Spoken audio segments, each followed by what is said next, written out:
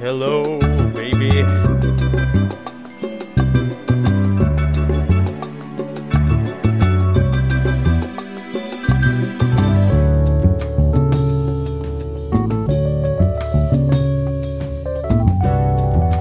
Good. I was gonna say good yellow morning, but that might be racist, actually. Good yellow morning? Well, I was gonna. Okay, we're talking about color today, guys. So you just okay. So we should do that on other episodes. Say we're talking about, like, I don't know, neckties again, and we're like, good necktie morning. Good foulard to you, my good Good sir. foulard to you. That was like a Swedish guy saying it. I don't know why Sorry, I said. sorry to all of our, like, surprisingly many Swedish listeners. I'm always surprised by how many Swedes love our show. Those dang Swedes, man. I started off by saying yellow, and now we're talking about Swedes. Well, how about what other races can we include? You could. Well, no. How about this to win back the Swedes? I am furious yellow, which if I'm getting the title correct, that's the parody of, I think, I am curious blue, which is a Swedish film. Well, I could be getting both of those wrong. We'll I realized in one of the episodes, I got the name of the NBC president wrong. I called him, I think, like Rich Littlefield, but it's Warren Littlefield, because I was getting him confused with Rich Little, who is also in the movie that I was talking about. What about Chicken Little? Oh, he was in that movie too. Chicken Little was in Late Shift, and he voiced by Zach Braff. And he kept telling Jay Leno and David Letterman, "Why are you arguing about a talk show? The sky is falling." And then there were aliens. Yeah. Well, obviously, speaking of color, so I want to first off say that I couldn't think of golden morning, and I don't know why it came out as yellow morning. Good golden morning. Isn't that what the? Apologize. Isn't that no? They say good mythical morning because that's the name of their YouTube channel. Well, I was gonna say to bring this full circle, to combine the color and Swedes. What about the golden god, the golden king? That Swedish alt-right YouTuber who was Oh, no, so actually it is I Am Curious Yellow. The Simpsons episode is I Am Furious Yellow.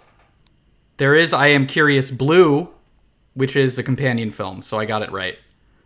There you go. Thank you for this culture. And they are named after the colors of the Swedish flag.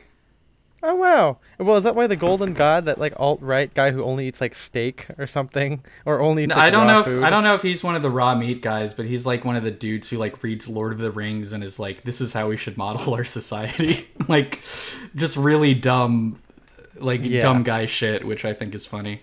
Like Spartans or whatever. Oh yeah, fuck yeah, Spartans. Halo. Yeah, we should be like Halo, guys. We should model our society after Halo. Well, okay, so Halo is one of those things where the Halo installation is what they discover, right? Uh-huh. So, imagine if the title of a game was maybe it is. Maybe there are games where the title is the environment. Maybe that's probably a game. Are you talking like the title is literally the words "the environment" or it's describing? Well, because it's like the environment. like Legend of Zelda has a character in the title. Super Mario Brothers. Super Mario Brothers. It would be kind of I wouldn't be surprised if there was a game called Mushroom Kingdom or something. No, that's gonna be like the gritty spin-off TV show where it's like Gotham, where it's not about Mario. There you go. See, yeah, it's about like Toadstool or something. It's about Toadstool, and it's gonna be called Mushroom Kingdom, and he's like, I gotta get the goddamn princess. Yeah, his life is like the servant to Princess Peach. Yeah, he's just. It's like the new HBO animated Stewie the Prince comedy where the prince is Stewie. How often have we brought this up now? I don't know if we've ever brought it up on stream. I know or on podcast, maybe on stream, but it was just a bad trailer, and I made the mistake of watching an episode because I was I didn't know what to watch, and I wanted to see if it was as bad as it looked, and it was pretty bad. There was one line that made me laugh, but I don't remember what it is. Well, you gotta find out what that line is. I'm gonna have to rewatch the entire episode. I watched Reminiscence, and again, this is coming out way down the line now, so it's gone, But it might still be on HBO. Probably not. It's only 30 days, right? I don't know how. I think Warner Brothers stuff is always on there. I think, right? No. It's on there for 30 days, then it goes back in the vault, and I'm sure in 2 months they'll just drop it back on there. Yeah.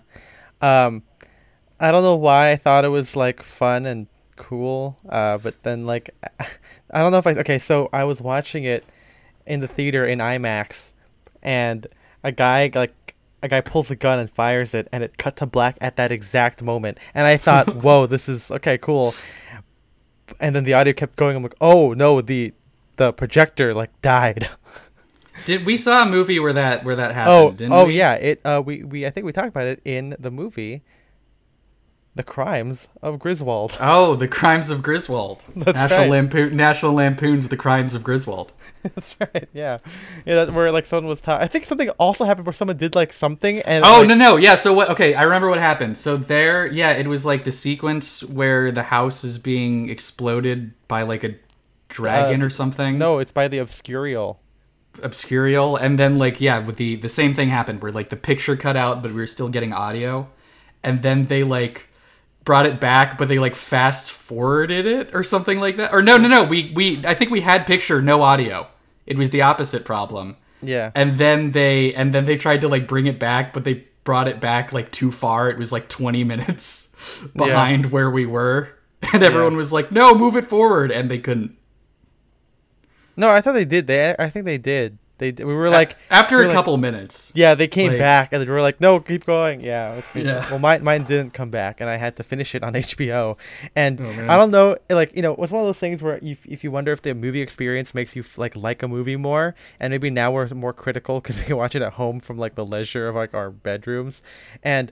I don't know what happened to it, but as soon as I watched it, I'm like, this movie sucks, dude. Like, I don't full. So I also watched that when on HBO, but I had it like behind me on the TV while I was like doing stuff, and I would like leave the room periodically. So I was like, frankly, I did not really like watch it. But I came back, and it seems like Hugh Jackman was playing a completely different character. I And don't. What yeah. happened? He's just doing an accent, and he sounds like he's a cartoon. I don't recall that, but Okay, well maybe it's another thing. yeah, maybe I think you put on the Greatest Showman, maybe. No, actually, I was just watching Static. I was imagining the whole thing. Our minds melded together, Yeah. like ET. Hey, call back to the last and one. then you drank a beer, and I got really drunk at school. Yeah, and then a guy with keys wants to dissect me. I mean, I have keys. I think most people have keys. Who doesn't? That If guy. you have it, that guy I had mean, well, I was going to say if you have a house or you have a car, you have keys, but unfortunately, a lot of people don't have either of those. So yeah, guys, remember to vote for progressive legislation for the unhoused. And I don't know. We don't know if Gavin got recalled yet. We don't at this well, point. I mean, in yeah, time. it's not. Is this coming out post November? No, never mind. No, it's not. Okay. Yeah, I was imagine gonna if it say, did. That seems That's late. crazy. Anyway, guys, cold open over. We're talking about color today. This is by the way, good yellow morning. good yellow morning. Ugh, I don't like that. As an Asian person, I don't know if I like this. I don't like it when I said it. Don't call China. Okay, I won't. But you can tell it's Shakespeare though. Hey, Shakespeare. Big boy. Merchant of Venice. So this is Style Direction, a Menswear podcast about the stuffiness. My name is Ethan M. Wong. I'm Spencer Roddy. And we talk about menswear without stuffiness. That's what it is. And today the topic sand stuffiness is brought to you by our friend Eric in the Discord. He has requested that we talk about this, and it took a while for us to kind of figure out exactly how we were going to approach it. And as we're kind of, wrapping up before our our holiday break in December, we were like, hey, I think we can talk about color, and we asked him for some help. He gave us some notes, and so we're gonna dive deep on this, and talk about how we use color and how we dress. It'll be a fun time, and I think the answer is I never thought about it until Eric brought it up to me. Yeah, it's still something that, with so many things, I think we were influenced by like vintage clothing. Yeah. And so, we tended just to buy, I don't know, like not really out there colors. Like we just had the colors that were available to us, which tended to be pretty simple, like grays and navies and browns. I mean, to be fair, a lot of vintage fabrics did have a lot of like multi-stripes and No, stuff. of course. I'm not, like, but it's like, I don't know. It's like one of those things that I just never thought too deeply about, especially when I got more into military clothing and workwear, and generally, you don't have much of a choice. You don't got in what color those things come in. It's going to be like navy or tan or green or something. So yeah, it's like, I haven't really thought about color this deeply. Yeah, I mean, like you said, Spence, I think you kind of hit one of the themes we'll bring up later. But with vintage, as we said, we are poisoned by our collecting mindset and everything from the past couple episodes. It's kind of been the theme. And so when we dress in that way, it's kind of like the whole dressing for color wasn't really a thing back then. Some pieces, some like sportswear will have color, like sweaters, Hollywood jackets, but typically like tailoring wasn't really a big thing, as opposed to like maybe like the 60s where you get like, orange, red polyester suits, stuff like that, jumpsuits, more safari vibrant jackets. Colors. Yeah, so because we'll also get into this, but I think a lot of this also has to do with just the history of Eric highlighted that of like dyes and color, because for a long time these more vibrant synthetic dyes were just like not available. Exactly, and because of that, as Eric has notated here, we ascribe these colors to certain like, I don't know, castes of like society. Like some things seem to be more like grounded and for like, for lack of a better term, like poor people or lower class, and some colors seem to be more regal and luxurious, and then that plays into probably how, as with milsurp and workwear, and of course with tailoring, and as things become more democratic now and dyes are more available, now it's mainly about vibes now. It's a very aesthetically driven kind of thing. But as we'll start with his notes here, the internet, #Menswear, is kind of like, they love to talk about color in a very generic way, because for a lot of guys, like adding in color is a very like easy thing to do for interest. Like if you're a dude, and we've talked about plenty of streams of this about like, dressing basic and being, like, oh, don't be too much. You got the basic bastard outfit of like, plain t-shirt, jeans, and sneakers. For a lot of guys to be interesting, it's not about like, oh, adding milsurp or wearing an interesting jacket, which is still very basic, or like, like playing with tailoring and patterns. It's like, just have another colorful t-shirt. Like, that's all it's like, it is. I think you see this a lot in like TV shows where the character is supposed to be like fashionable or like cool. Like a lot of times, the designers are like, okay, we're just going to give him like a bright blue suit with like a pink shirt and big yellow glasses. And that's how you know that this guy is like artistic and cool. Yeah. I mean, David Hockney. I mean, to be fair, we've got David okay, Hockney. like it can work, but it's, it's like when you see it on like a shitty TV show, or like the like suit guy in your office that doesn't dress very well. That's what I tend to see. Yeah, and it's really weird. Again, I don't know how people get to the stage where all they do is follow those like infographic stuff, where like I feel like with those guys, like they take those rules and they play it up to 100, like contrast. So like I also want to just like really quick, like we've talked about this before with these infographics, but it's just crazy to me that I see the same ones from like a decade ago still being passed around and treated as gospel. Like, can we get some new fucking basic #Menswear infographics? Like, what happened? What happened to that industry? It's all like algorithmic and like, just easily shareable content that people can just be like, well, this is the rule, here it is, I'm just going to follow it. We live in that culture. This is not the topic of the episode, but it's something that we have a big problem with.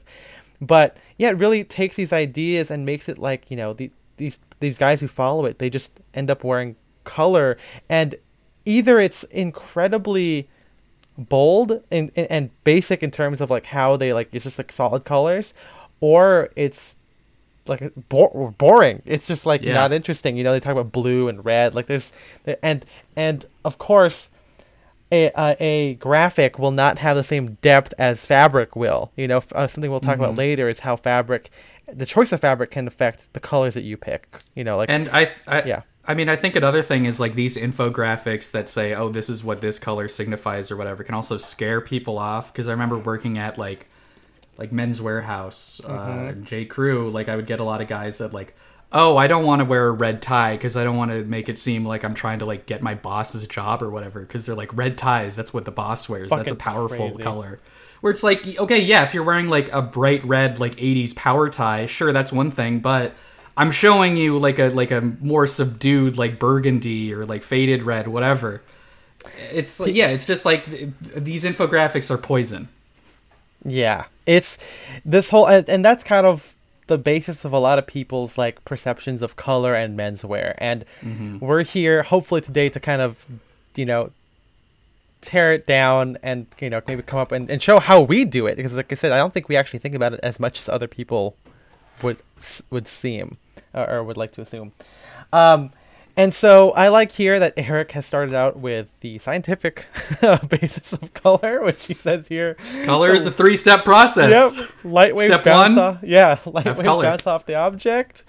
Our eyes, the rods and cones, and them. Oh yeah, I actually said that off my head, but he did put that in there in parentheses. They absorb it, and then our brains process and interpret the color. And to be clear, obviously, it's a reflection of light, so we never see the real color of something. Do we ever? Like I've like seen that debate or the debate. It's like, oh, what if the colors that we see are different? And I always like since like middle school, my response has always been like, who cares? What difference does it make? Yeah. If color is not real, yeah. I don't care. I see it. Yeah. Yeah, take that hypotheticals and shit. You know? Yeah, like Plato's cave, these shadows are real. I'm seeing them. I actually did bring up, I feel like, shit. This is a callback to nothing. I'm sorry. I'm thinking Seinfeld. a Greek myth or something, but I can't remember what the reference was, and I brought it up last night at the bar, and I don't know if I was like slightly tipsy of why I brought it up, but anyway. Well, you just love talking about Greek myths. Yeah, I'm a big old nerd, Spencer. Obviously, when people go to bars, I'm not here to talk about your boyfriend. You have your Percy Jackson book out, and you're reading it at the bar. That's absolutely right. You know, come on, man. And you're like, damn, this guy's the son of Neptune. Percy Jackson. He's like Zeus's kid, right? I don't know. I saw the movie. Holy shit, I never read the books. I don't know if I made this before. Percy Jackson. Perseus Jackson. That's probably what they're doing. Like it's that's probably it. Yeah. Or it could be Peter Jackson. Hey guys, I'm Peter Jackson. I've King Kong. King Kong. Hey man, it's a very big gorilla. Let's bring him back to the United States. Peter Jackson if he was in the movie, he cast himself in the movie instead of like Adrian Brody or Jack Black. Yeah. 'Twas beauty that killed the beast, man. By the way, the actress in the original was a trivia answer, and I couldn't think of it, but someone random did, and it was Fay Wray. What, the like night? Oh, Fay Wray. Yeah, that was the answer. Okay. The first, I don't think I would have gotten it. Yeah, surprising, right? I mean, it's like I've seen the original King Kong, but it's like I don't know. It's been a long time, and it's like it's not one of those movies where I'm like super interested in going back and rewatching. I mean, not that it was bad. It's just like, you know. I mean, it's King Kong. Yeah, I can watch Ready Player One for King Kong. You know what I'm saying? So. That's all I need. I mean, yeah. In the 1933 King Kong, there's no sequence where they have to drive backwards through New York City. So, and then the T-Rex from Jurassic Park's also there too. Yeah, I mean, there's no fucking DeLoreans in this movie. I don't know what's going on. Well, and also, I hate the Peter Jackson King Kong movie because they have the fucking worms with like extender mouths. Awful. Yeah, I mean, what I do think is funny, or not, what I do think is like fun about the Percy Jackson, Peter Jackson King Kong movie is that they're like the plot of it is that they're like making the original movie, which I think is like pretty cool. Like they have scenes where they're shooting. It's like Tropic Thunder, and it's like the dialogue from the original King Kong. Yeah. We gotta watch Peter Jackson 2005 King Kong again, and then I'll rewatch the original after I watch the Peter Jackson. Next bonus episode will be that. Yeah. Anyway, so we've got here. Eric says as Spencer called out, the human mind is one of the largest influences on color perception. colors don't have universal meanings. Red, people think red means power and good luck. There's also cultural stuff for this. You know, Asia, good luck. Those red envelopes. To be clear, not every Asian country. I should preface this. Not every Asian country does the red envelopes. And then of course, Yanni. What's the fucking thing? Anyway, the black and blue dress. Oh, that's right. We had the audio version of that 2 years ago. Laurel, I think Laurel and Yanni. Laurel Yanni, man.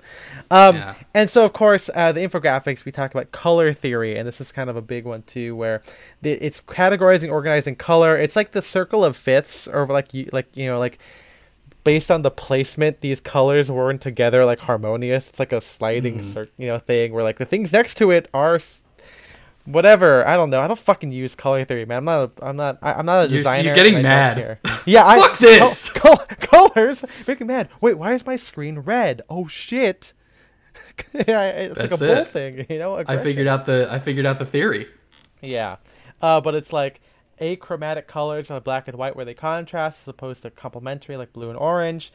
And yeah, we've got a lot of other cultural stuff. You got I don't know this one. Pliny the Elder thought there was only black, white, red, and yellow.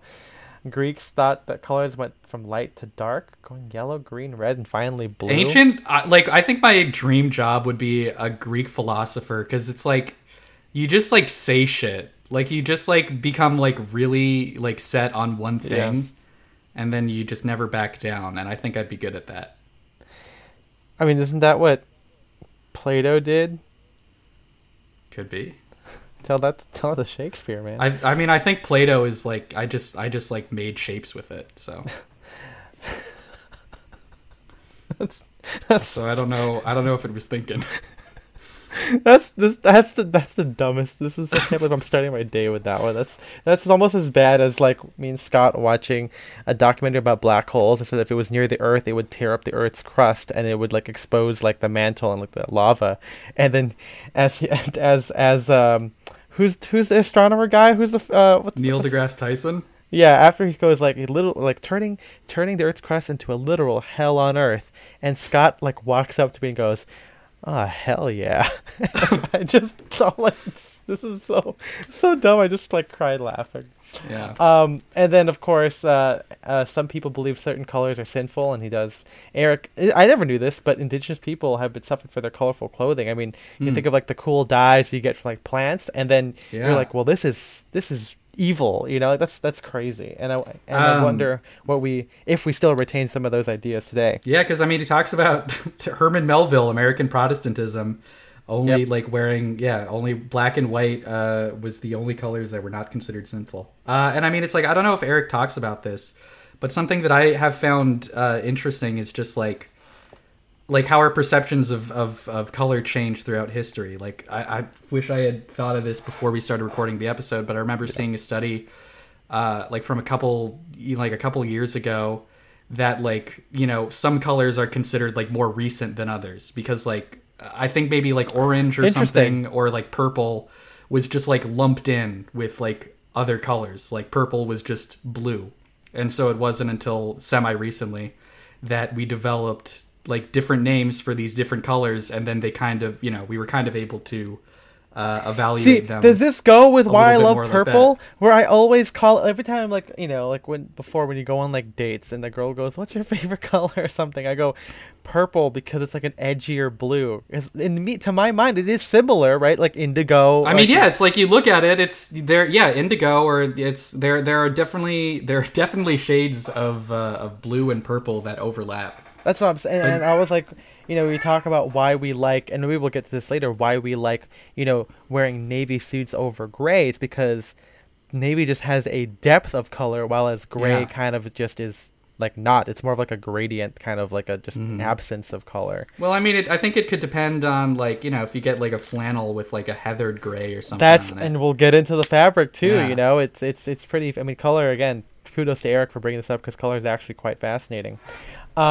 But yeah, other than the cultural connotations, obviously, you know, the dyeing process is a big thing there. The apparently I don't know this. The more colors used in dyeing and death, the darker and muddy. I mean, yeah, dark. It's death, man. It's so dark. So anyway, the more colors used, the darker and muddier the outcome is. And vibrant colors were the most difficult to source and manufacture, obviously, because they are not existing in nature, or they're in plant, or the dyes are probably found in plants and herbs that you just, it's not like fucking dirt. I mean, let's see, like, I mean, I'm jumping ahead a little bit, but he talks about, like Eric says in purple, in the section on purple, that nearly 250,000 snails would die for an ounce of dye. Yeah. So think about how many goddamn snails you have to kill to, like, do an entire coat. Well, fuck snails, dude. Yeah, I hate them. Yeah, that's why I only wear purple clothing. Michael Hill, Purple Socks Wearer, famous snail hater. Yeah, he's like, do you know how many snails had to die so that I could wear these socks? And then they keep saying, we can make this synthetically. He goes, no, they've got to die. Kill more snails! That's our impression of Michael Hill. Yeah, but yeah, let's quickly go through some of these colors here, because we'll get into how we wear them later. But we've got white.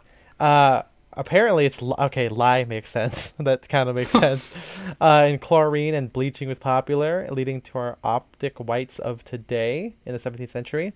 Yellow was reserved for Chinese royalty and derived from Chinese foxglove, laboriously pounded into silk. That's interesting. I mean, yes, like yellow silk stuff, like the embroidered, like being woven through a lot of like cultural garments is a pretty big thing.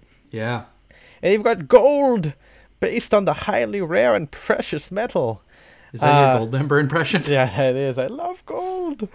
Roman and European royalty was known to wear silk or linen threaded with gold. I mean, and also now we eat it. How luxurious. And it's so dumb. Yeah. Why do we eat it?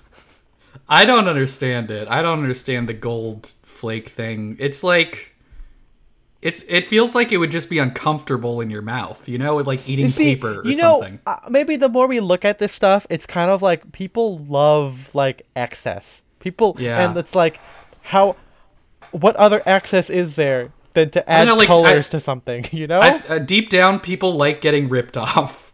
Yeah. That's why it's like it's just undeniable. They love being financially cucked.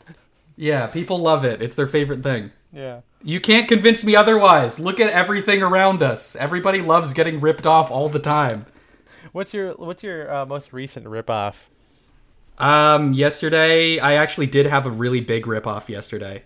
Oh shit. So I started writing for the school paper, and I was doing interviews on campus, and my tape recorder, the tape recorder that I've had for a couple years, like the USB thing, I think is broken. And so I couldn't plug it into a computer and transfer the files. So I was trying to get a micro SD card at the school library to try to transfer it out that way. They didn't have that, but they were selling another tape recorder. And I'm like, well, I'm going to have to fucking replace this one anyway. Might as well get it. I bought it. There's no way to transfer audio from that tape recorder to a PC by design. I had to return it, and they charged a stocking fee, so I still paid like $10 for it. That was my most recent ripoff. That's not a ripoff. It didn't say it on the package. There was nothing on the package that indicated that you could not connect it to a PC. I had to open it and read the instructions to discover this. It's not a ripoff. That's just the shitty restocking fee shit. Like that's like a ripoff. It was a ripoff. The restocking fee was a ripoff. I don't understand why they were selling a tape recorder where you could not transfer the audio off of the tape recorder. That's just a shitty product. That's like a bad design. That's what I'm saying. It's not a ripoff. It's just a bad. To me, ripoff is like you bought hey, I'm gonna get large fries. You open it up and like the container's barely filled. It's like, fuck this, dude. That to me is a ripoff. Yeah. Anyway, let's continue here. We got orange, Dutch orange. Sounds like a cool like Star Wars name. We got Dutch orange. Dutch orange. That's a pilot name for sure. Yeah. Yeah. Well, that's Gold Leader's name. Okay. Well, actually, do we know his last name?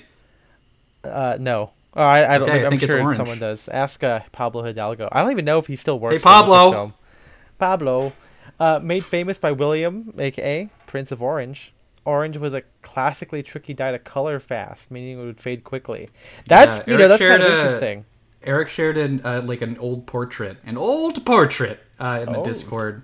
Yeah, that's showing like orange dye at different stages of fading, which I thought was really cool. Man, is orange the next? We got indigo. I mean, fades. dude, I like orange socks. Orange socks are and we're gonna get. I love my orange pants. We got red, so we got different types of red. We got fluorescent pink. Color happened to debut at the same time and championed by the punk movement. Kind of makes sense, like the kind of neon pink. We got madder. Hell yeah, dude. I'm madder. I'm madder than I've ever been. Yeah. Root, one of the first root dyes made popular by its synthetic production that came later, also known as alizarin. Okay. Alzarin. I don't know. Algae rhythm? Algizarin is his cousin. Is his dad. Marvin Berry? Marvin Berry. Listen to this. Originally made from combining different plants, which informs the famous tie pattern. Hell yeah, it does. Matter is awesome. Also Burgundy. Found in King Tut's tomb. Was King Tut trad? The original trad, dude. Yeah, he died like a young person. He's rich. He's not. I bet he would have liked OCBDs if he had lived long enough. He would have worn them. King Tut, what are you wearing? It's called an OCBD, dude. Come on. Yeah. Scarlet, like the letter, dye made of ground up insects. Good.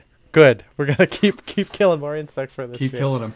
Kermes, Kermit the frog, also known as the color of European royalty and English redcoats. Hell yeah, it is, dude. I mean, you love the redcoats. I mean, yeah, I was gonna say. You think the wrong side won the war. Yeah, I'm a loyalist, actually. Yeah. All hail Britannia. Cochineal, probably the most well-known red dye on Earth, used by ancient Greeks and Inca to even food dye. Ground up bugs, yeah, fuck the bugs, dude. Nantucket Reds, based on the I don't like that it's in food dye, frankly.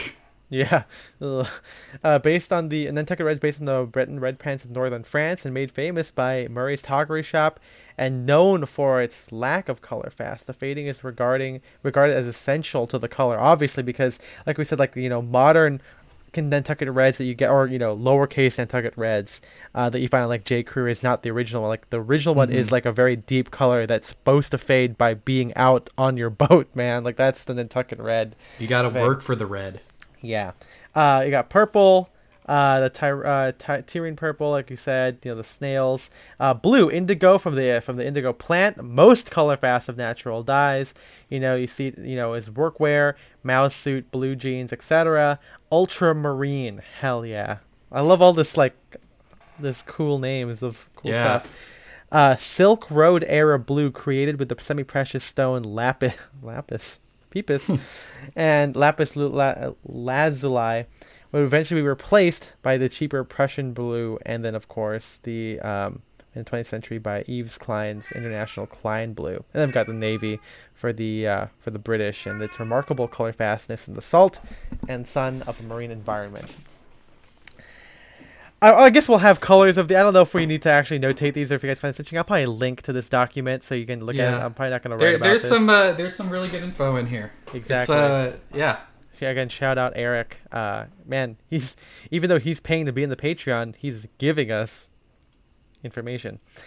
We got a couple more before we move on here. We got green, olive drab, used by the U.S. Armed Forces in World War II.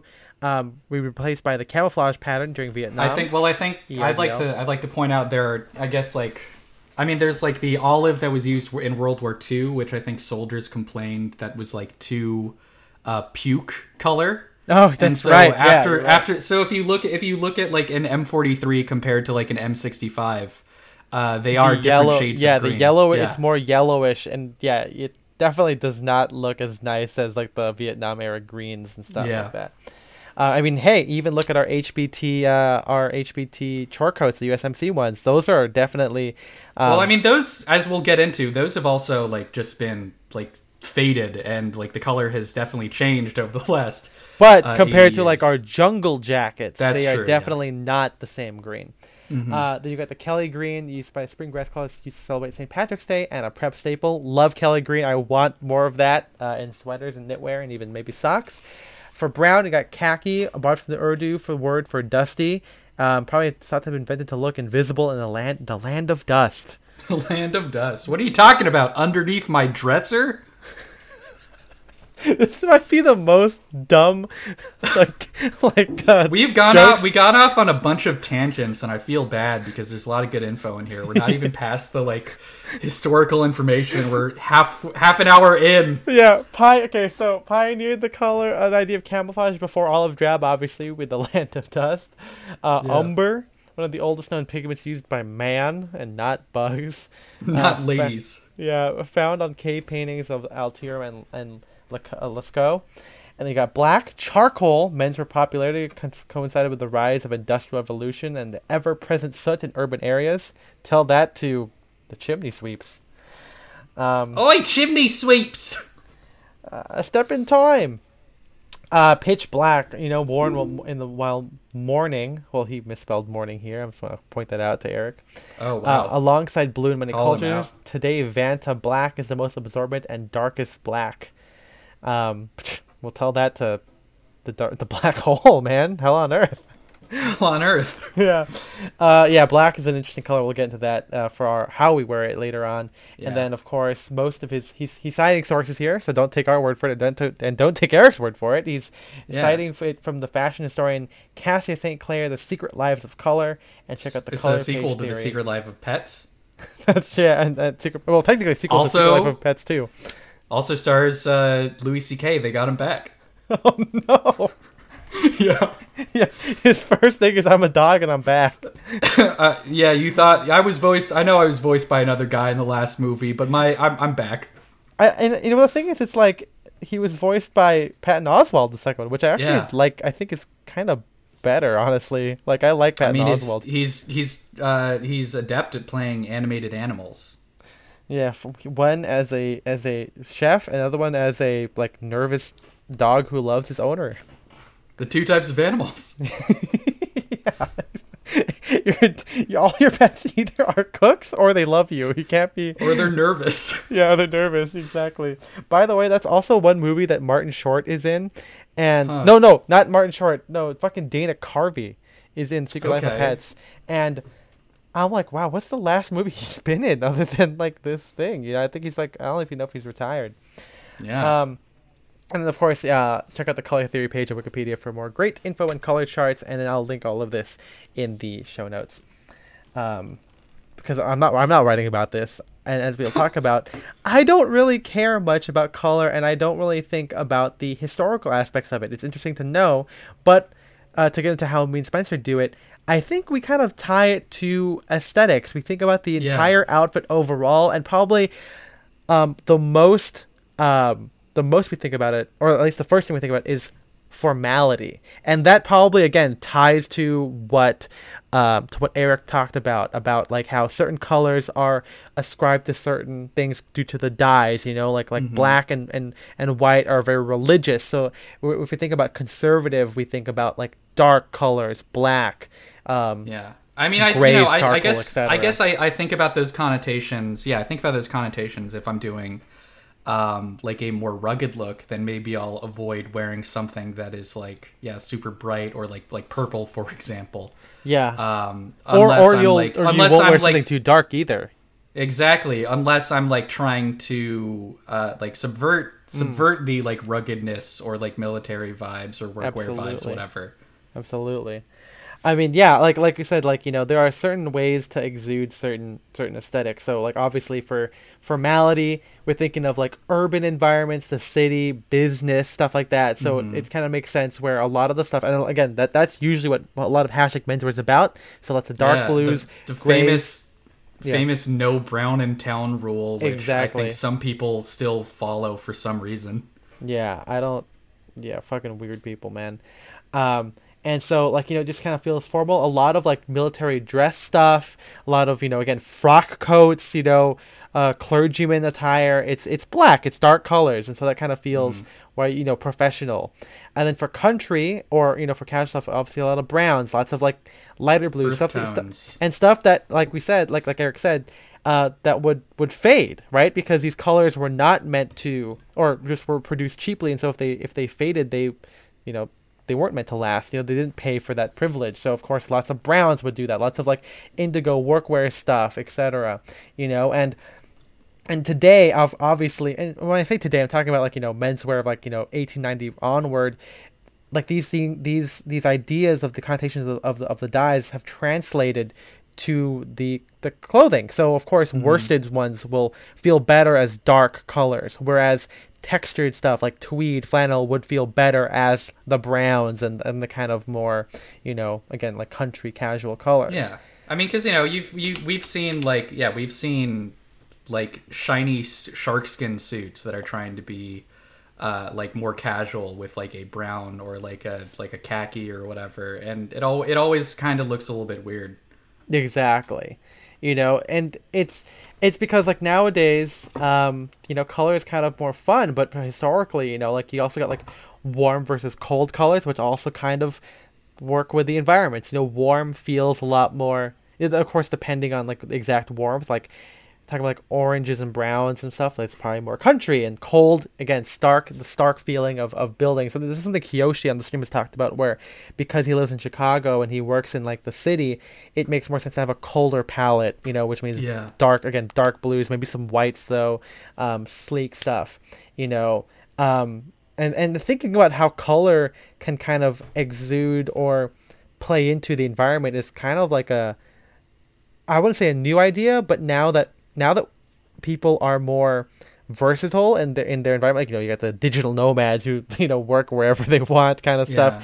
These ideas kind of start to don't make as much sense anymore, and it gets more subversive as people are free to use color, as Eric said. As dyes became much more available, you don't have to be rich to have a purple socks, like we have those. And I mean, we've talked about this before with many other topics, but the idea of like completely like just dressing for yourself is pretty new, because if you look through the document that Eric sent us, like almost all these dyes, other than of course like the indigos and the browns and the khakis, were like tied to a certain profession or like like status in society. So it's like, even though you really liked red, you would not be able to wear red unless you were like a noble or whatever. Exactly.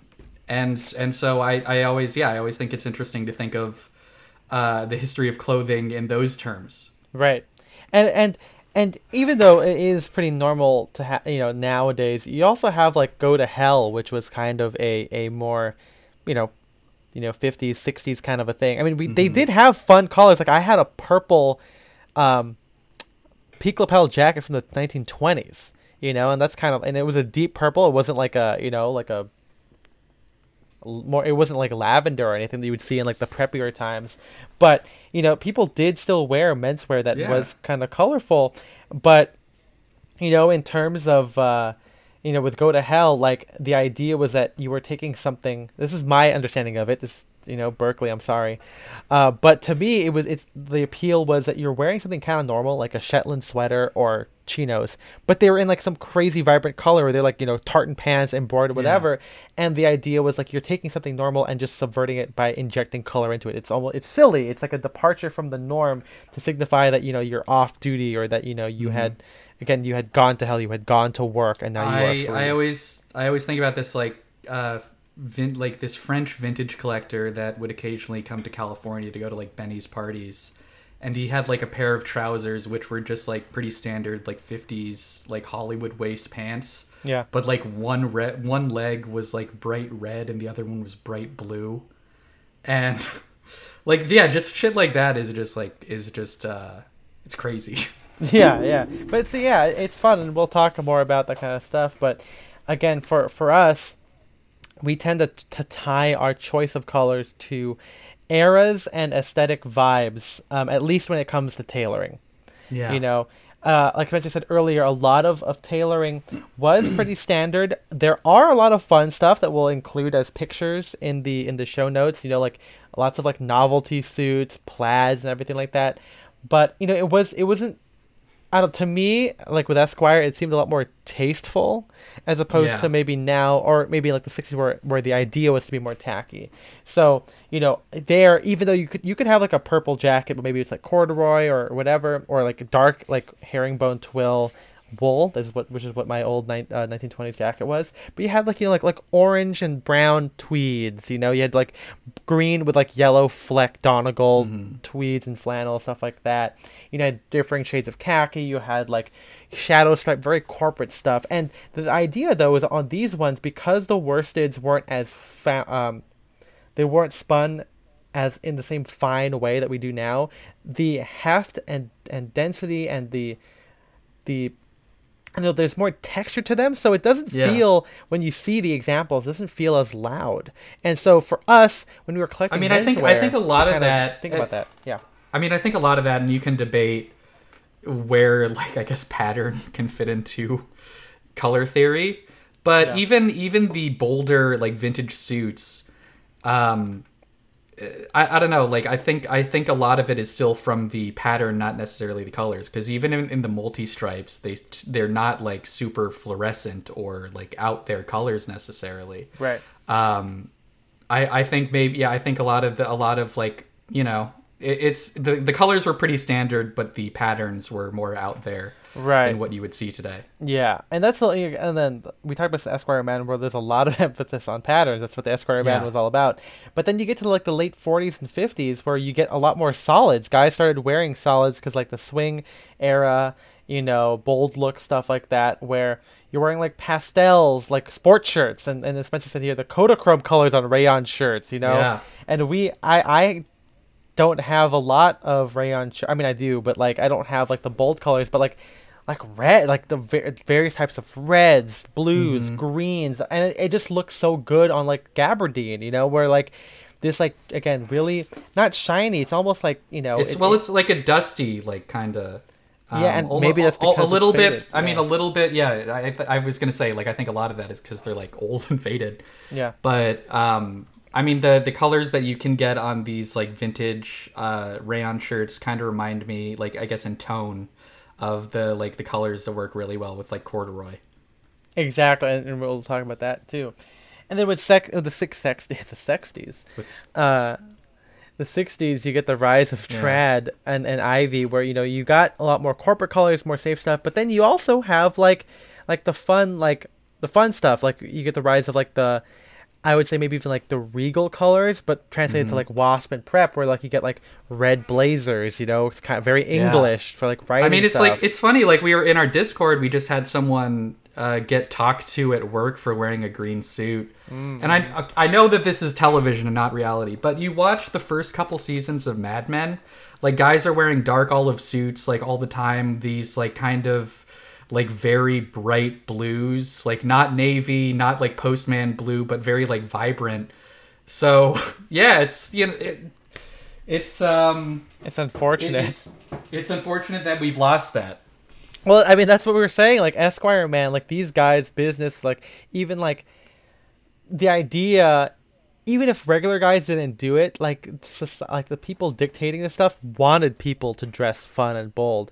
And with the 60s, I mean, if you do find like photographs and illustrations, people still like, you know, you do have like red blazers and green blazers, like the Masters, for God's sake, whereas like the whole idea is like the green, like the preppy green blazer, you know, and people wore like tartan trousers and shit, you know. And I would say, look at Berkeley Breeds, like if you could get colors on stuff, I'm sure you would see a lot of colors, you know, in the tartans and the sweaters, knitwear, all that kind of stuff. I don't know what happened where tailoring finally said, you know what, we're only going to be boring from now on. You know? Just charcoal and navy and nothing else. Yeah. And like in the late 60s and 70s, he obviously exploded use of color, more designer influence there. Fun, groovy, hippies, you know, rock and roll, you know. You got like a lot, this is where browns and oranges came in against black, the kind of retro look. But then you got like the lavenders and greens, you know, fucking like Scooby-Doo shit, you know. Like it's a lot of earth tones. A lot of earth tones, a lot of like, again, more, you know, and even then kind of like pastel colors in conjunction with earth tones, you know. Yeah. And in the 80s, 90s, you still do get pastels. I mean, the fucking fun shirt. You see, what's it called? Wolf of Wall Street, you know? Yeah. He's wearing the OCBD. He's wearing the, like, fun shirt with the faded... Or, it's like, how about the scene where he's on the fucking yacht and he's wearing, like, the white polo and shit? Or, like, you know, like, all the... yeah, it's like when you think of the 80s prep look, it's all pastel pinks and blues and shit like that. Yeah, tied sweater, like, like green polo shirt with like a tied pink, sweater on top. And then with like, you think of like the power look too, where it's a lot of like blue pinstripes and black pinstripes, and then with like and really not vibrant, like not a super deep navy that like looks almost black like a lot of business suits, but like a real blue. Yeah, exactly. Power blue suits with the power foulard ties, the blue and reds, blue and blacks, and then of course the yellow and black ties, those like the kind of cream foulard ties. It's so like, Wall Street iconic, and like, again, thinking about clothing in terms of that makes it a lot more interesting. It kind of frees you to, as you develop a POV, to kind of use color in that way. It's not, we never think about, okay, we're going to wear a red shirt today. Like, it's more like, what is this look? What is the basis behind this vibe that we're going for? Is it, is it tailoring of those eras? Or, as we'll get into right now, kind of like World War II stuff, and are we playing with how clothes fade, right? Like World War II HBT, they're all one color, but as you find stuff now, even between eras, obviously there's a difference in dyeing, but based on the age of the garment, or just like where, like I have like a bunch of like HBT stuff, and it's all different colors based on where the person wearing it was deployed. Like I have like something that's like, I don't know, like a much saltier green that I always imagine. Salty green. Like someone near the coast was wearing this or whatever. Like it got a lot of sea air. And then I have some that are darker that I'm like, okay, maybe this was like dead stock or just like was on base or whatever. I mean, it's like fun to think about. It's what I do for fun. I sit in a room and I think about the color of my clothes. So maybe we do think about this a lot. Yeah, right? Yeah. But yeah, like, you said here, when clothing ages, it gives you a sense of ownership. And so, like, I mean, it's like when you have like, we've talked about the Nantucket Reds, or if you have like a pair of jeans, when it breaks in and it like starts fading, it like, it like literally shows like the form of your body with like stuff like denim. It just like makes you feel like you own it more. It's like, this is yours. You can see it by looking at it.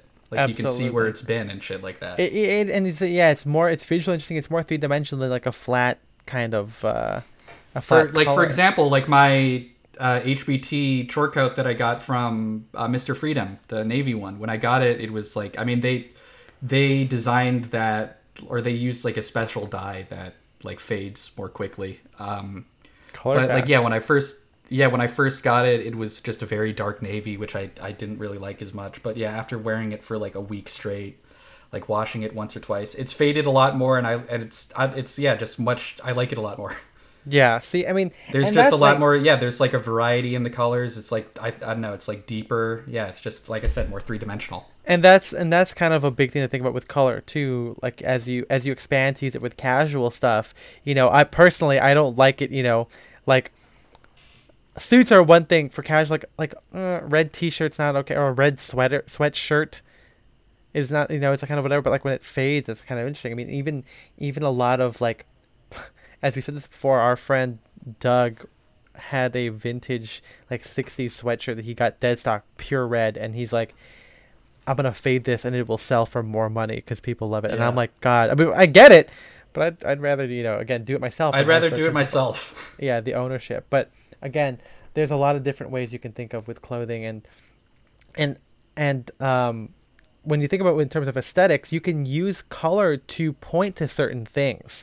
Like, I think that's kind of the basis of my casual alternative, to tailoring approach, where like, okay, I'm not wearing a suit, but if I wear a matching color shorts and short coat, it's like a suit, or for example, if you did like a brown sport coat with olive trousers, it seems like very country trad, but to me also, and I'm sure this also plays into the country thing too, it feels vaguely military in its color combination. And like that's one thing, because we wear like with like the brown tunic with the green fucking military dress pants, like that's kind of a thing, or wearing an all green corduroy, if you wear that with like a military, with like a work shirt, kind of feels like you're wearing, like green, like military greens with a fucking military tunic shirt. And as we've said before, kind of like recognizing, like just doing this like pattern recognition and like, I don't know, like I guess categorization of menswear. It can, if you think about it that way, it can help you, it can help you like pick out colors, pick out outfits, depending on like if you recognize, oh, this is kind of vaguely military-esque, like you can either lean into it or subvert it. Yeah, and knowing the connotations of color and like kind of the historical context around it, it's gonna help you get dressed in the morning. Yeah, I mean, again, it's all about kind of finding more sources of inspiration, right? Because like, and you know, like I think I've said this before, like where I don't necessarily repeat outfits, but I do repeat ideas, and sometimes injecting color is a good way to be like, okay, well, here's how I'm spinning this on its head. Like I could wear like a totally tread outfit with white socks and be, you know, Ivy, right? Or if you do a tread outfit with purple socks, oh, all of a sudden now it's Drake's. You know, like there's, you know, if you think about that, or even then it's like, oh, I'm gonna wear it with red socks because I want to be like more regal, or you wear it with green socks to be like Christmas time. You know, there's a lot of different ways to think about, you know, these cultural connotations, both, you know, in general culture and for your own personal mindset of how you attribute color to a certain idea. So it makes it, again, a lot more interesting in how you do it. Giving more ammunition to your inspiration arsenal, I guess. I don't know. your fashion gun. Yeah, I'm gonna shoot you with the fashion gun. Yeah. But of course, like Eric said, not all clothing had the ability to have certain colors, but now we have the, you know, with synthetics and the, you know, the availability of dyeing, we are able to have a lot more colors. Like flannel and tweeds obviously seem to work a lot with like more interesting color dyes, and they seem to be a lot better. Like Spencer said, with a corduroy, purple and corduroy feels more dusty and it feels more wearable because of the wales and the texture, the visual texture on it. Purple worsted's kind of, I don't know, like it's a little too smooth, it's a little too plain, and you notice the color a lot more. You know, there's I mean, you know, corduroy being a more casual fabric, I think also kind of like can dress down the quote unquote more regal or like formal colors, you know? Mm-hmm. You know, exactly. It just, those jewel tones, you know? Mm-hmm. You ever think that the royals were like, they saw like they mined some ruby and they're like, bring me this color, I want to wear this color, you know? Yeah, they told their alchemist to synthesize the color from the rock. They started mashing bugs. Like, yeah, fuck bugs. I hope no one finds out that this isn't magic. That's the alchemist speaking. What you call magic, we call science. Yeah. That's a little, I think that's Thor, I don't know. It seems like it could be Thor. Did Thor say that?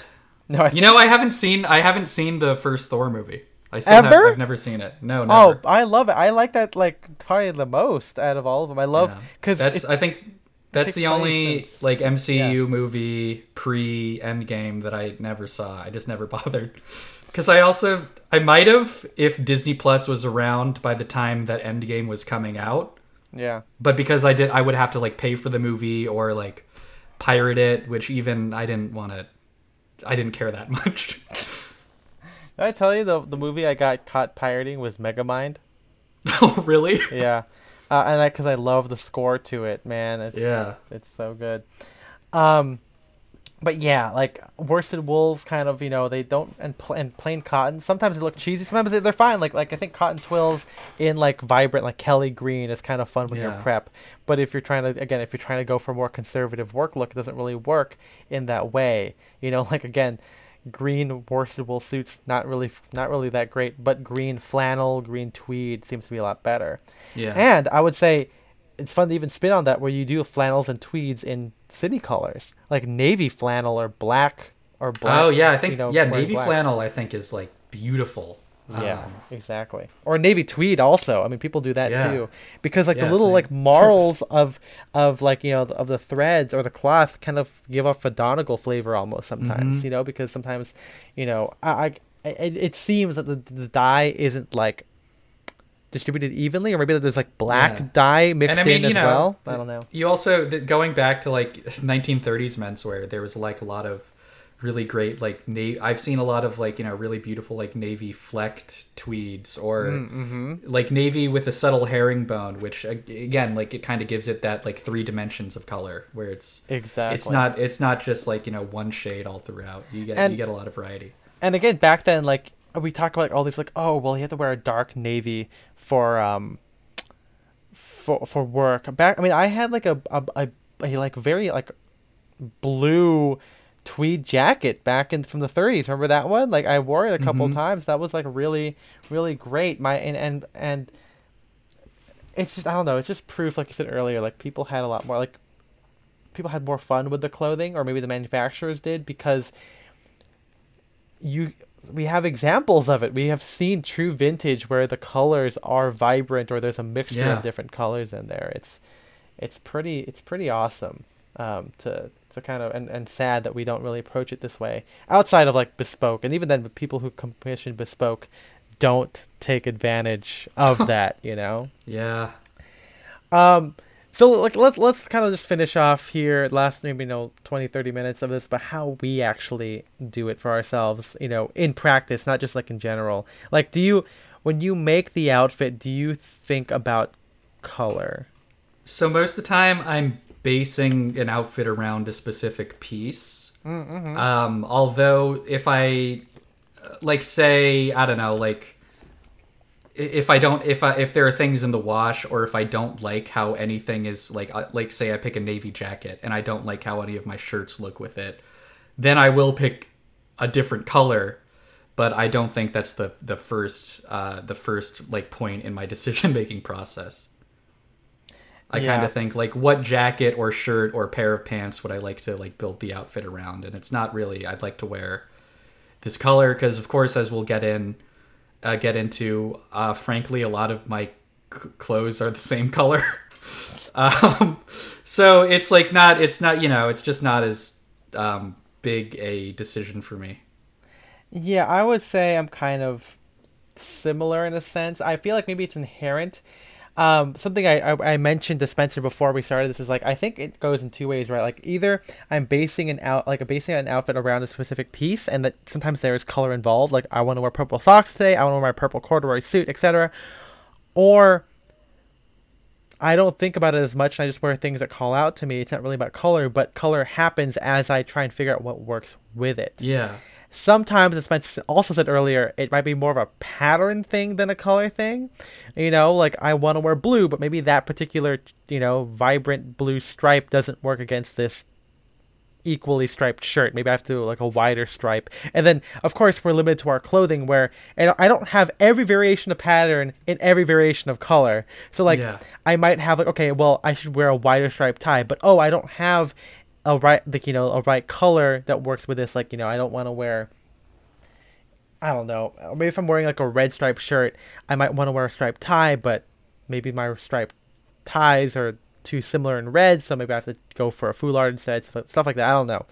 But all that stuff is like micro decisions. It's all micro. Yeah, I was going to say, this is how, I don't know, this is how I get dressed. It's just a series of micro decisions. Yeah, and it happens in like, as I hold it, I like decide in that moment, it's not like I think I'm not comparing it, Whenever I talk about my process of getting dressed, like with people, I think sometimes they can think it's exhausting. Cause like I said, like we get that a lot.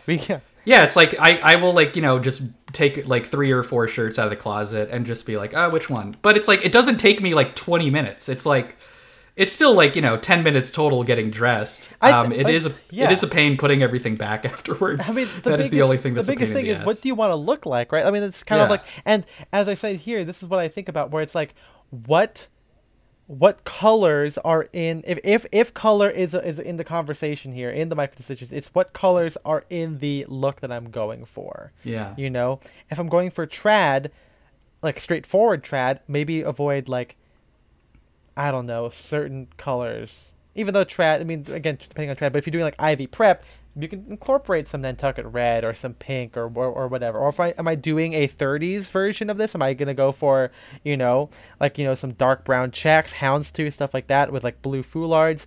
Or am I doing like a more Drake's thing where like I'm doing trad but with like a colorful jumper or something, or colorful socks? That's probably how it is. I would say my color palette, Spencer, you said like navy and green and maybe some brown in there. Yeah, I mean, I it's like I did this. So I did this like so it was easier to find jackets in my closet. I like arranged my jackets roughly by color. Interesting. Okay. So I just started doing that because again, like it's just I have a lot of clothes and my closet's not the most organized. This is like the furthest I'll go in terms of organization, basically. But it's like, yeah, I look in my closet and I'm like, damn, I have a lot of tan and green jackets. And then I look in my shirt closet, which is just the other half of my jacket closet, I guess. And I'm like, man, I have a lot of blue shirts. So it's just something that happens. Yeah, I'm kind of the same way where obviously my favorite shirt is the blue striped shirt. It's mainly because it's striped in that reverse stripe way, but blue also is kind of a neutral that again, as we said, like if we talk about like gray versus blue, I like blue because there's more depth to it. Also, gray shirts as a striped shirt seem boring as hell to me. I don't know, like, and so like it's more conducive. Like I think maybe like a gray Oxford University stripe. I know Aldrich said he would like that. It depends on the gray. I'm not into it. I don't know. It seems I'm not a big fan of gray as much.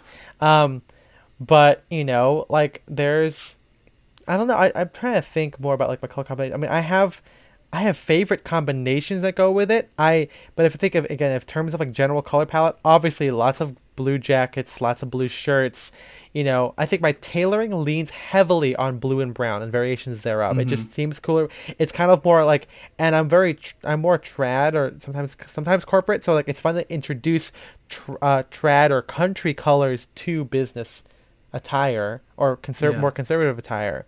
Because I'm not really one for like wearing like tweeds and corduroys all the time. Like, I'll do like tweeds and like gray flannel trousers, but like not in the same, like I'm not like a vibranty like hunting tweed guy where there's like fucking. You're not wearing like a big green scarf with dogs on it. Exactly. I'm not. You're not wearing like a tan corduroy vest. With your suit. It's fair. I mean, again, the answer is just Esquire Man, and the colors there are still very blue, brown, stuff like that. My casual, I do like to have a lot of colors in casual. Again, mainly more in like I would say blue base, but I'm trying to break out of that. Like, I've been wearing a lot of my red shirts lately, which has been interesting.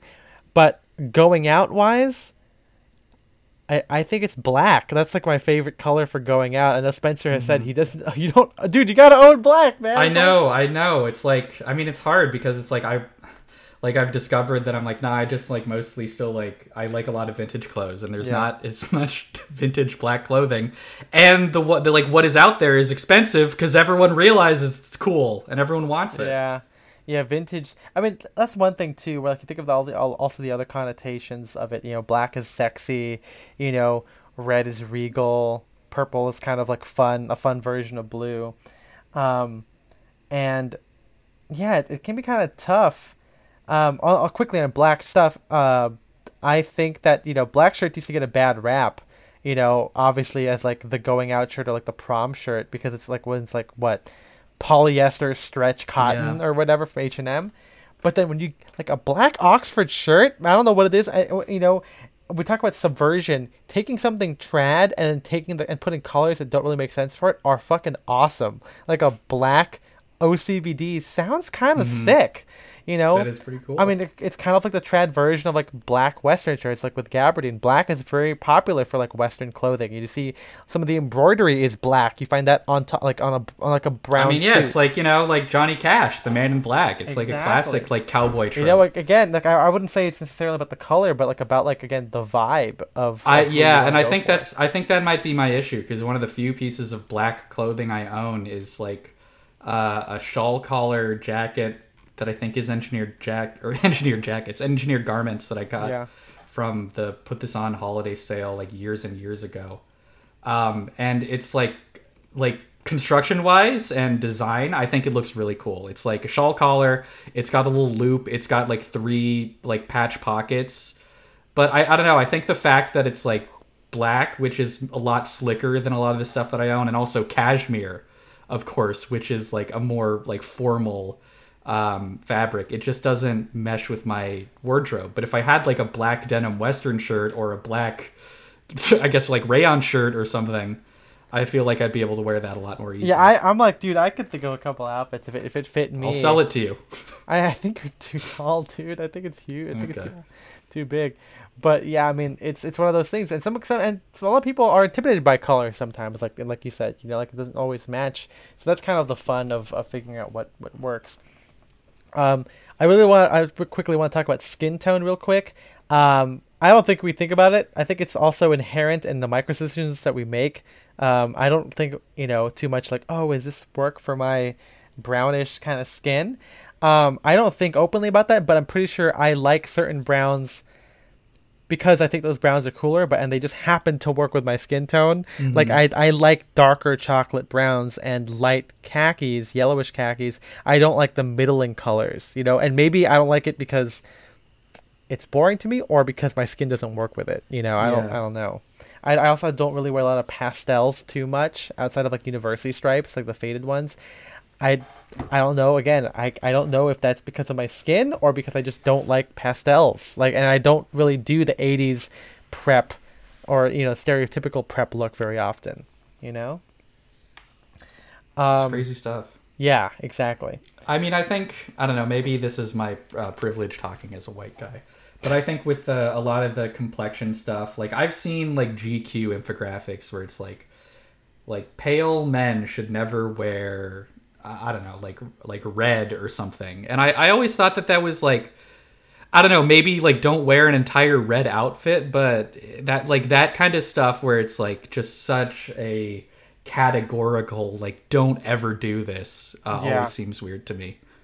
I mean, because it's like, I think we always find ways to make it work. Yeah, because again, if it's like, I'm sure that there are colors that I don't think would look good on me as a jacket or shirt or something or suit, but I could wear it as a tie or pocket square or socks or like, some accent in my outfit. Yeah. And it's fine. I think, maybe just... Or even... Like, I'm sure that this stuff exists, but like, like there are certain colors that are going to look better on certain skin tones, but I don't think you need to put as much emphasis in it as some people say. Yeah, it's always either skin tone or like the pretty outdated or the dumb way I should say of thinking about attributing colors to like moods or whatever. I think it's better to think about how they attribute to certain looks. Like like I said earlier with the black shirts, I totally get why Menswear says no black shirts, because it's like, again, the prom look. But then now we're seeing people wear it, in terms of like like black denim shirts or black or not chambrays, but like black Oxford, black rayon, black linens, stuff like that, where there's ways to kind of get around it to kind of spin those old ideas on its head.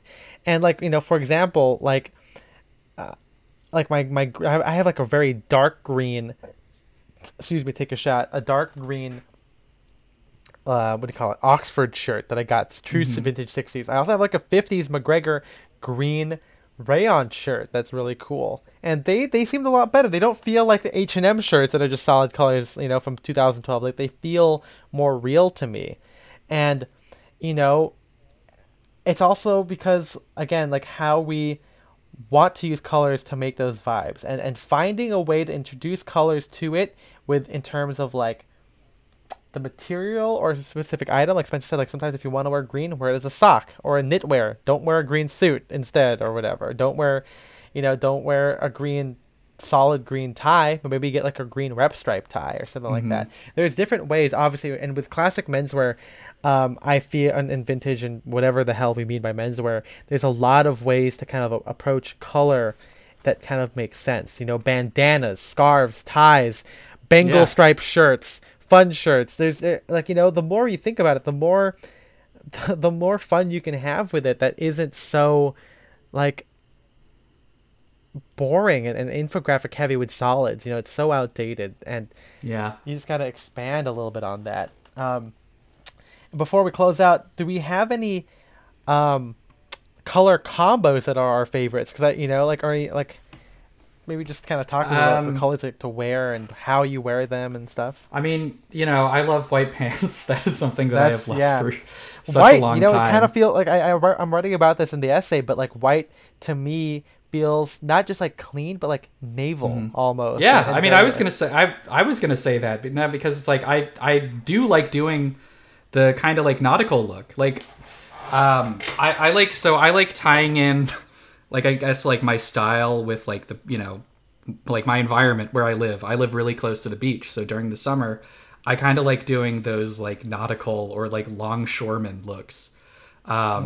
Which you would all you always see like old photos of like dock workers wearing white pants, or of course like sailors like in the war in the Navy whatever wear white pants. And also I mean just like white or cream is a very neutral color and easy to wear with things. I will say I don't like pure white. I like cream, of course, not like not pure white, but yeah, I mean it looks really good with navies and olives, which I said are a lot of my outerwear colors. So yeah. Any other stuff besides white? I mean, you mentioned like greens and browns.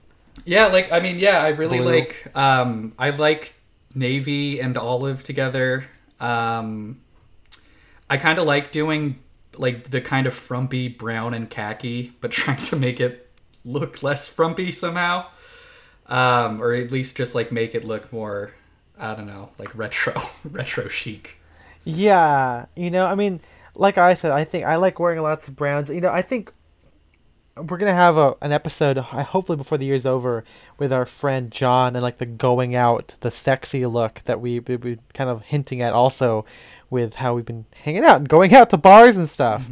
And for me, I think a lot of the color stuff kind of comes into maybe subverting the colors. Like I've been lucky to find vintage, like I said plenty of times over this episode, like colors that you wouldn't normally find in like menswear, and kind of wearing it, like the black rayon shirt, the like a black camp collar shirt or whatever, or the green western shirt, like stuff like that. I think are really cool to juxtapose against the ideas of regular tailoring, blues, navies, grays, and khakis.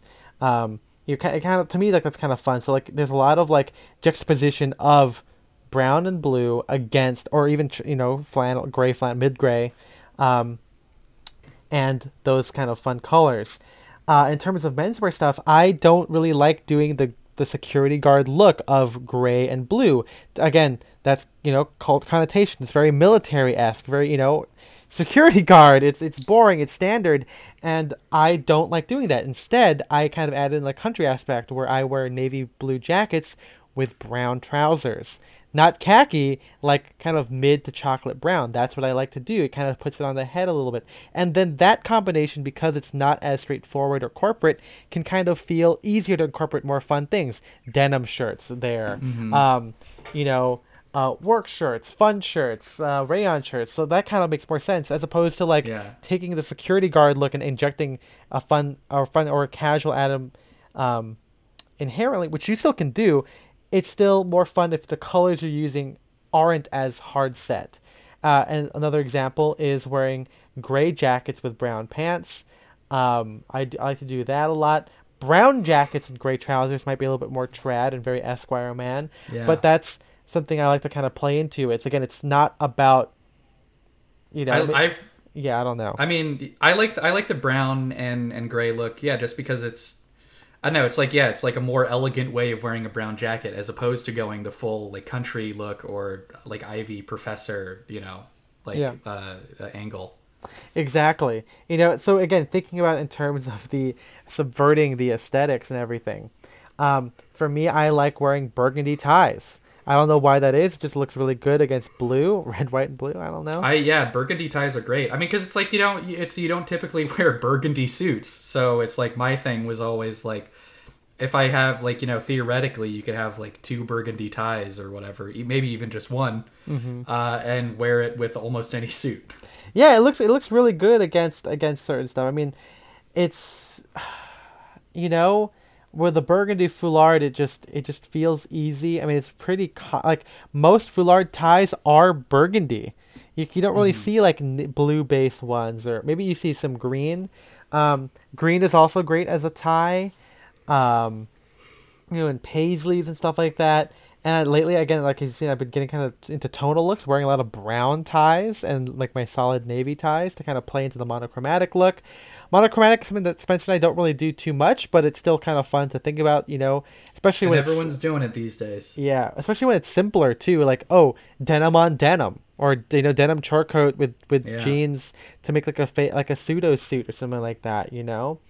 Um, and yeah, tailoring is again pretty conservative with my fun shirts and military stuff. I like to or casual wear. I like to find some fun items like my red um short jacket. I have an orange short jacket, but the orange is in a like a whipcord, so it's a little bit not as like intense as like a poplin olive.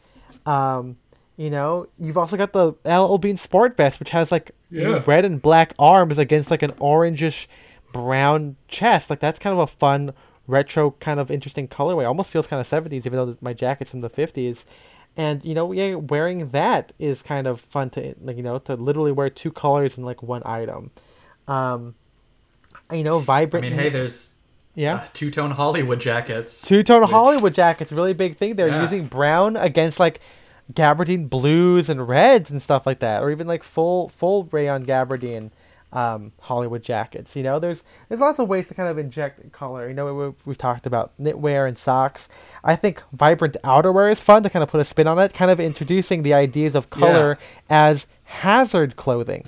Orange outerwear, red outerwear, stuff like that is really And cool. because I don't think you or I really ever like base an outfit around like a really really vibrant color. I don't No. have many like super vibrant like coats or shirts. I mean, in I have my that red closet. barn coat from J. Crew, Yeah, but that's probably but about it.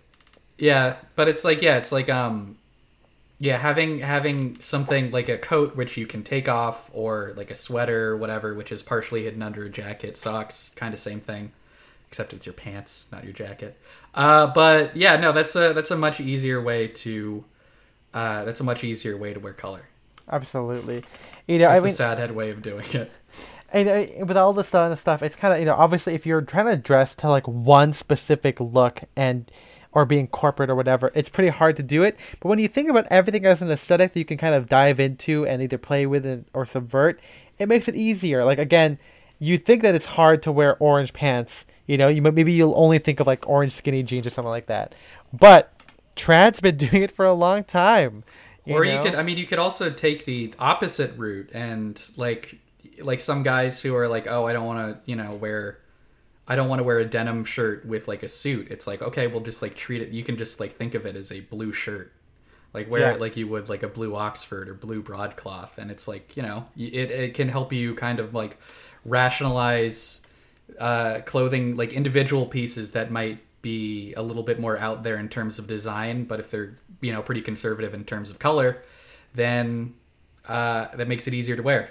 Absolutely. Not implying that Western shirts are really that out there in terms of design, but there's a lot of guys who are, I guess, hesitant to make take the cowboy leap. I mean, again, there's with color, as you hopefully have learned, like there's a lot of just like connotations across it, not just in like formality's sake, but just again, green pants. You can find in green corduroys. You can find in green military pants. Khaki, same thing. Yeah.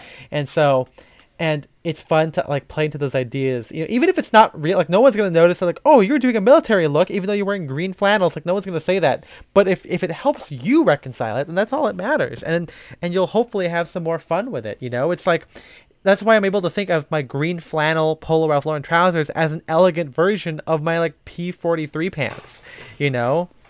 Or like Spencer said, oh, I want to wear a solid blue shirt today, but I don't want to wear a poplin shirt. Denim, chambray is already right there. And yeah, you could argue that the extra casual pieces make it interesting, but sometimes you don't really think about like, oh, just because it has pockets. Sometimes you just think about the color combination. Again, micro decision, but that hopefully that gives you a little bit of precedent and rationale behind it. Yeah. But yeah, I mean, color is great. Obviously, it's just color's great. Where would we be without it? Again, a big shout out to Eric for helping us think about this. Yeah, absolutely. Feel free to join us this Sunday for our stream on color if we want to talk about some more options, maybe get some ideas from what the other guys are thinking when they make their color outfits or color combinations in their outfits. And if you want to join the Patreon also, like if you literally contribute to future episodes like this, if you want that, go to patreon.com/style and direction. $5 a month gives you access to our Discord, as well as a bonus episode every month. Those are hilarious and interesting, as I like to call them. $10 a month gives you access to nothing else extra except the fact that I say your name. So big ups to Austin Malat, Shane Curry, Philip Gregard, Audrey Jessica, Jeremy Ostreicher, Jarrett Collian, and James Devanzo. We appreciate your contributions of your extra $5. So total of 10, you know? Yeah. No other news. Again, like we said, we're doing this new model where we make episodes for 3 months and take a break for the last month. We did that when we took that break in July, and we're going to take a break in December for this. So we're kind of like God creating the world. Yeah. You heard it here, guys. We're kind of like God. Bigger than Jesus. Yeah, what has he brought to the world? Yeah, come on. Yeah. He just died. That's all he did. and us, we're alive. Yeah, I'm alive. Sorry, Jesus. Technically, he came back to life. Yeah, but then he probably died again. I never finished the Bible, so I don't know what happens. No spoilers, please. No spoilies. Yeah, I'm in Matthew. I'm almost halfway done. Was it weird? You just started Matthew. I just started Matthew. Well, just let me say, you might get bored for the next 3 books. It's the same thing 3 more times. You're kidding me. Yeah. The same story? Man, the Council of Nicaea, they should have proofread this shit. They should have figured this out. Yeah. What about the Council of Worms? Diet of Worms, actually. Well, do you think the worms were... we keep doing this where we keep, like, exposing our Christian upbringing. Like, getting too deep into theological discussions. Every year, the 4th month of the quarter is our Sabbath. That's our Sabbath. Sundown to sundown. as I specifically have been brought up to believe. Anyway, thank you again. We appreciate it if you guys give us 5 stars on Apple Podcasts. Don't mind the fucking stupid ass logo if it hasn't been changed. For some reason, it went back to the old one for no reason. If you're listening to this on Spotify, you're getting the right one. Or SoundCloud, or I think literally every other podcasting platform. It's ridiculous. I hope Apple gets a diet of worms. More like it. Man. Yeah. Hear that, Tim Cook? Open up. Yeah, Tim Cook. More like cooking those worms.